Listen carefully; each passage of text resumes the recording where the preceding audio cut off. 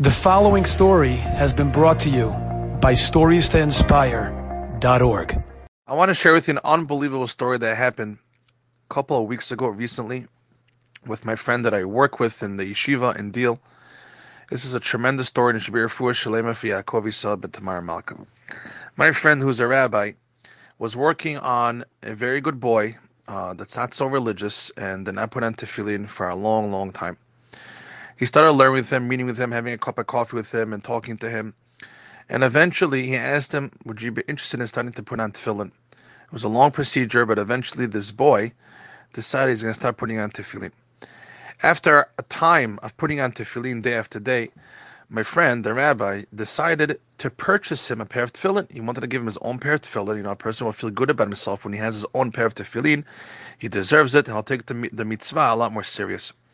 So he put on his status, on his WhatsApp status, that he's fundraising money to purchase a pair of tefillin for this boy. He gets a message, somebody replies to his WhatsApp status, he gets a message that if you want, my grandfather just passed away, a certain Jew sends it to him, that my grandfather just passed away, and he bought a pair of tefillin that were basically not used, they're brand new, he just bought them, but he passed away recently, maybe I could give it to this boy.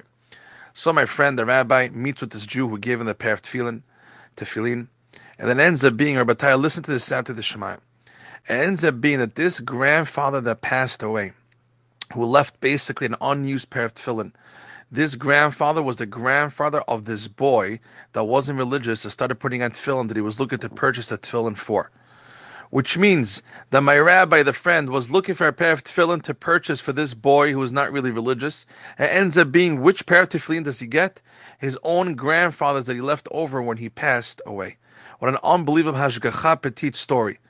The mitzvah of putting on tefillin is tremendous. Whoever listens to this story, please try to inspire others to put on tefillin. It's a tremendous mitzvah.